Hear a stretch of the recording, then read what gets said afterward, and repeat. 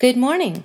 This is Christine DiGiacomo, and today's morning briefing is called Worst Decision Ever.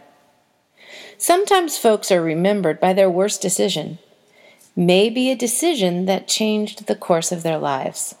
Take Ryan Lochte, American swimmer. Do you know that he has the second highest number of individual medals earned by a male Olympian, topped only by Michael Phelps? Yet, before his accomplishments, history may most often post about his ignorant decision to lie after he behaved badly at the Rio Olympics. Oh, and the number of medals? 11. Then there is Pontius Pilate. Pilate knew better. He knew Jesus was an innocent man.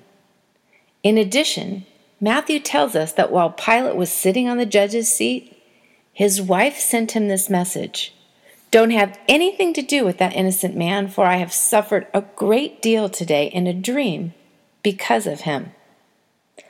So Pilate called together the chief priests, the rulers, and the people, and said to them, "You brought me this man as one who was inciting the people to rebellion.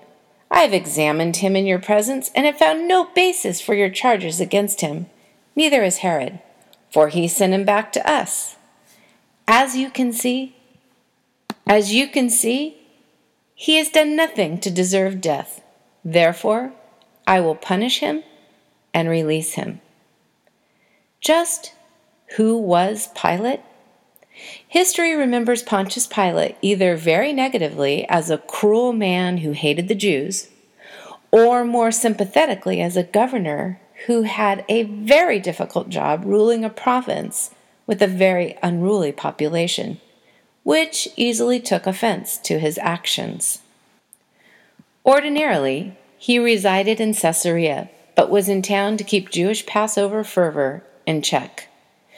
When the Sanhedrin brought Jesus to him, Pilate heard their charges against him, but declared Jesus innocent 3 times. Pilate could not find Jesus guilty of the charges against him, and so told the people that he would punish and then release him. Wait, punish Jesus? Hoping a flogging would placate the shouting Jews surrounding him, Pilate thought there would be no further talk of execution. Indeed, the flogging took place on the platform where the trial had been held, with everyone watching. Jesus was stripped and stretched against a pillar or bent over a low post, his hands tied so that he had no means of defending himself. The instrument of torture was a sort of cat-o'-nine-tails, with bits of iron and bone attached to the ends of the thongs.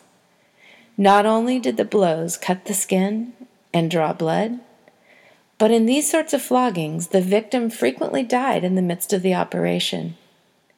Out of consideration for Jesus, Pilate may have moderated either the number or the severity of the strokes, but he could not, as his plan of releasing him depended on his being able to show the Jews that Jesus had suffered severely. My heart reels as I envision Jesus that day. Who could stand and watch the brutal torture of a helpless, innocent man? How could they bear seeing the rabbi who had taught and loved like no other violently scourged? I can't help but wonder what faces could be found in that crowd. Was the blind man who sat by the gate of Jericho given sight by Jesus just days before? Where was Zacchaeus, whose life had been irrevocably changed? How about his disciples? Where were Jesus' closest friends? And Lazarus, who he had raised from the dead? Where was the wedding host who Jesus saved from shame when he ran out of wine? Remember how Jesus turned the water into fine wine? Well, the flogging did not placate the crowd that would almost kill Jesus. The people all cried out together, "Away with this man, and release to us Barabbas," a man who had been thrown into prison for an insurrection and murder. Pilate released the man who had been thrown into prison for insurrection and murder, for whom the people asked. he delivered Jesus over to their will. Are you in the throes of a big decision? Listen to those who love you, those who are just. Claudia, Pilate's wife, warned in a nightmarish dream, cautioned her husband to release the innocent rabbi, Jesus. In the throes of a decision that could define you, go to God and listen to your conscience. Do not override it, as Pilate did. And then there are the daily small choices we make to go this way or that. Choose to do this or that.